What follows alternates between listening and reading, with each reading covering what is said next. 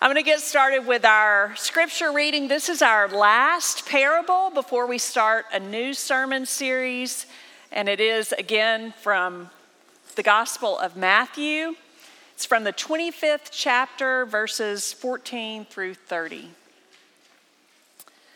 The kingdom of heaven is like a man who was leaving on a trip.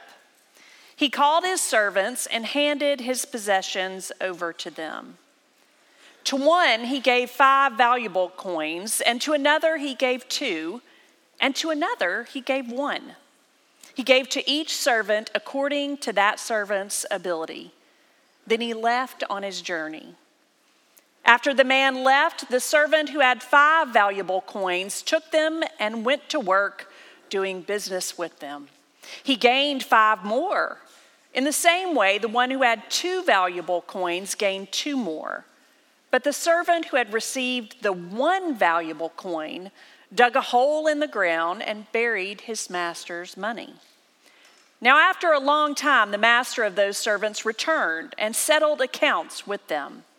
The one who had received 5 valuable coins came forward with 5 additional coins. He said, "Master, you gave me 5 valuable coins. Look, I've gained 5 more." His master replied, "Excellent. You are a good and faithful servant. You've been faithful over a little. I'll put you in charge of much. Come, celebrate with me." The second servant also came forward and said, "Master, you gave me 2 valuable coins. Look, I've gained 2 more." His master replied, "Well done. You are a good and faithful servant. You've been faithful over a little. I'll put you in charge of much. Come, celebrate with me." Now the one who had received 1 valuable coin came and said, "Master, I knew that you are a hard man. You harvest grain where you haven't sown. You gather crops where you haven't spread seed. So I was afraid, and I hid my valuable coin in the ground. Here, have what's yours." His master replied, "You evil and lazy servant. You knew that I harvest grain where I hadn't sown and that I gather crops where I haven't spread seed. In that case, you should have turned my money over to the bankers so that when I returned, you could give me what belonged to me with interest. Therefore, take from him the valuable coin and give it to the one who has 10 coins. Those who have much will receive more, and they will have more than they need. But for those who don't have much, even the little bit they have will be taken away from them. Now take the worthless servant and throw him out into the farthest darkness. People, there will be weeping and grinding their teeth." May God add a blessing to the reading, hearing, and understanding of Scripture. Our hearts and minds are open. Well, fall is coming. It's just right around the corner, isn't it? Hence all the wonderful students up here with their backpacks. And for me, fall is one of my favorite times of year because it means the gathering together of friends and family. We'll gather together to watch football, and we'll eat. We'll gather to celebrate Labor Day, and then we will eat. Then we'll gather and decorate trunks and eat. Have Thanksgiving and eat? It's the best time of the year. I wonder what it is about gathering around the table and sharing food that brings people together. Today, as we conclude our study on the parables of Matthew, the parables of Jesus that are found in Matthew, we end with one that I did not want to preach. In fact, I tried to give it away a couple times, and no one else would take it. I've been dreading it all summer. This is the 3rd parable in a row where we have heard Jesus talk about grace and judgment. Remember 2 weeks ago, there was this wedding feast and this guy was wearing the wrong clothes and was thrown out. Last week we talked about the 10 bridesmaids. 5 of them were kept out of the banquet. And today we hear this story of these valuable coins. You know, this parable and the one last week have the context around it of how do we live in the world in the in-between spaces. These last 2 parables are talking about what do we do when we're awaiting Jesus to come back, and they give us a glimpse of how we should live our lives. Now, it's really easy to jump to that third servant of the story and talk about the impending judgment on humanity. But if we do that, we're not being fair to the text, because the other 2 servants, if we just skip over that part of the story, we are missing what God wants us to know. Now, the master in this story tells the first 2 servants the identical same thing. It's found in 21 and 23. His master replied, "Excellent. You are good. You are a good and faithful servant. You've been faithful over little, and I'll put you in charge of much. Come, celebrate with me." All through the New Testament, this celebration, this joy, if you will, is symbolized in a meal. You know, we had the banquets, feeding of the 5,000. The celebrations center around these beautiful feasts. But what Jesus is trying to say here, in other words, is the joy of Jesus is that we all can come to the table. What is striking about this parable is the superabundance of the master. He gives 8 coins to these 3 servants. Now, the translation we used was the Common English Bible that translated it as coins. I almost swapped translations for this week because coins really doesn't cut it, because it is not a measurement of money like a quarter or a dollar bill. It is more measured in a precious metal like a weight. The NRSV translates it as talents. But I think the New International Version had it the best because it translates it as bags of gold. To put it in perspective, 1 coin is worth about 6,000 denarii. Now, a denarius was a day's wage for a laborer in the time of Jesus. So we're talking about generational wealth that this master is leaving to his servants.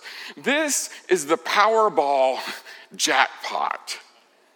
It's more than anyone hearing a story Jesus preached, more than they could ever imagine.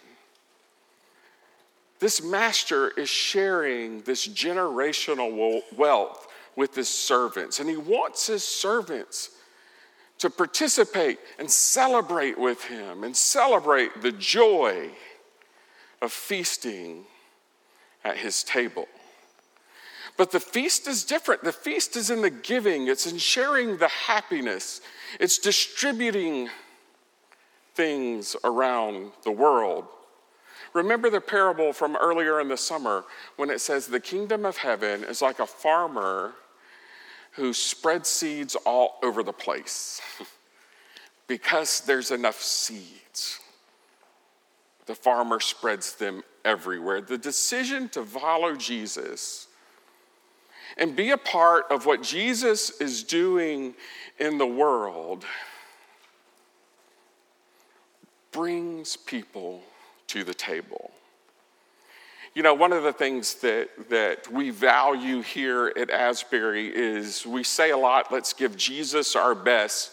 Now, this can be misleading if we're not careful. Giving Jesus our best is not about being correct. It's not about being perfect. It's not even about doing a good job.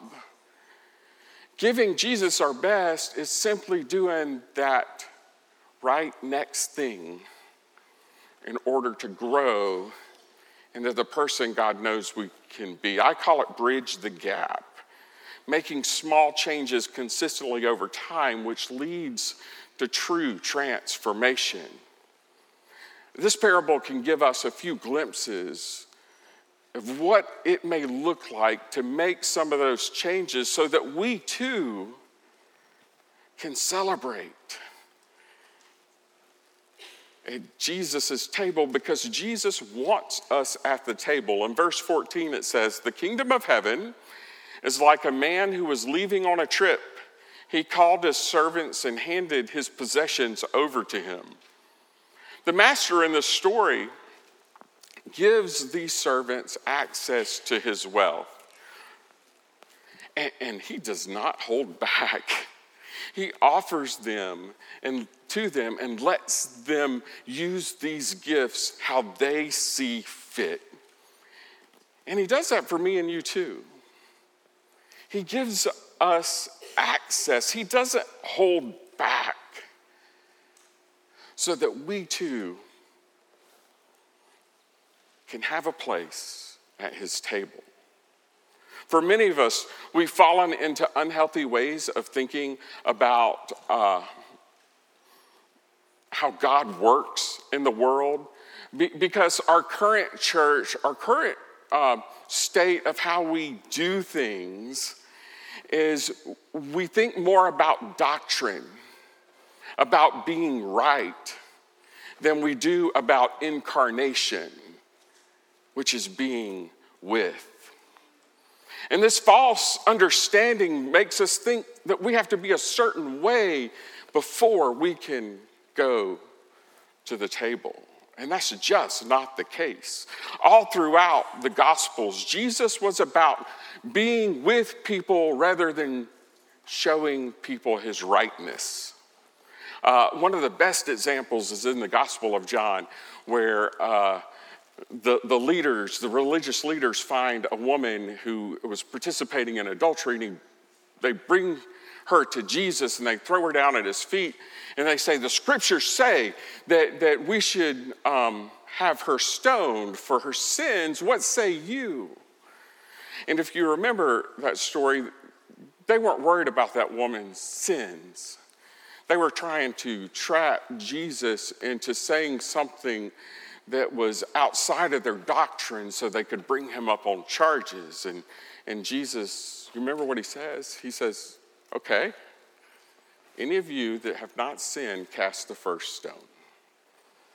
And one by one, they drop their stones, and he's left to have a real conversation with this woman to help her have new life.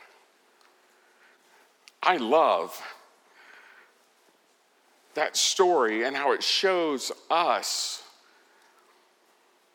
that we can come to the table just as we are. Verse 15 says, he gave each servant according to that servant's ability. I love how the master didn't put benchmarks on these three servants before they could participate. He found all three of them valuable, and he found that all three of them had something that they could bring. And sometimes just showing up is the best that we can bring. Have you ever been called to a table that you didn't feel you were quite ready for? 2 years ago, when our senior pastor left in the middle of the year, in Methodist world, you pretty much have appointments annually, and this was right in the middle. And Maggie and I were all of a sudden invited to the big kids' table. I wanted Bill Morgan to take it because he was a leader in the conference and he had served a church that's larger than Asbury. But Bill, in his infinite wisdom, said no. Maggie, Robert, and I will serve as a pastoral team.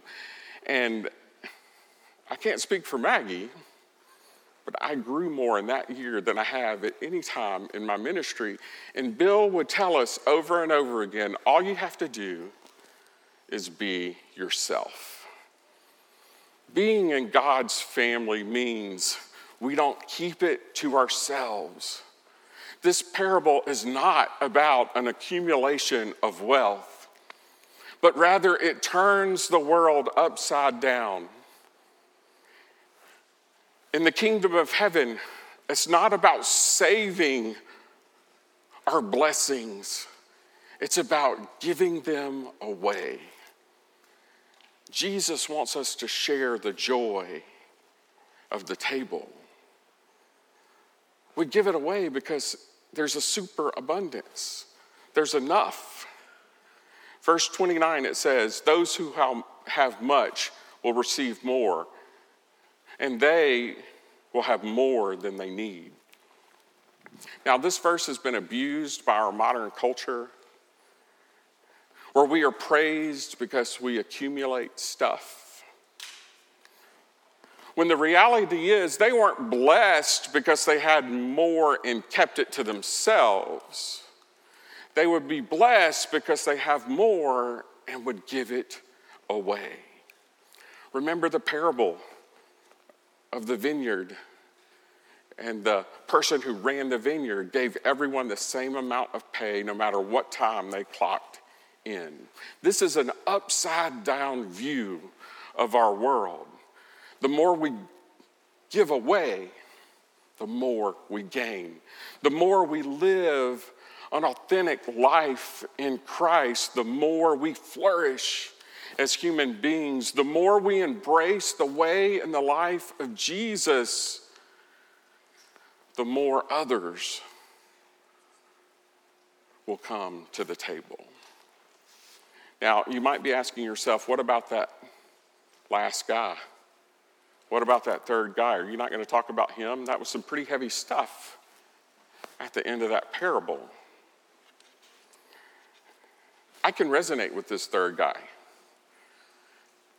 I can totally see myself telling Jesus, hey, I didn't grow anything, but also I didn't waste anything. Here it is. But you know what? We, over the years, have hyper-focused on this guy and turned it into a judgment that is not there. The third servant buried the treasure because he said he knew that the master was a hard man. You notice nowhere else in that parable does it talk about the master being a hard man. How many churches out there today still peddle that fear? In spite of the fact that all throughout the Old and New Testament, it says, do not be afraid. Over 350 times in the Bible, it says, do not fear. This third servant is a self-fulfilling prophecy. The master did not judge this guy. This guy judged himself. He was an outcast because he chose to hoard the blessings to himself. What are you going to do with the blessings that God has given you? You're going to bury them in the ground? Out of selfishness and fear? Or are you going to give it away and join the celebration of Jesus at his table? Let us pray. Oh God, we come to you today, confessing that we don't always live as we should. As we come to this table, forgive us. Help us to live the way that you know we can be. In the name of Jesus we pray. Amen.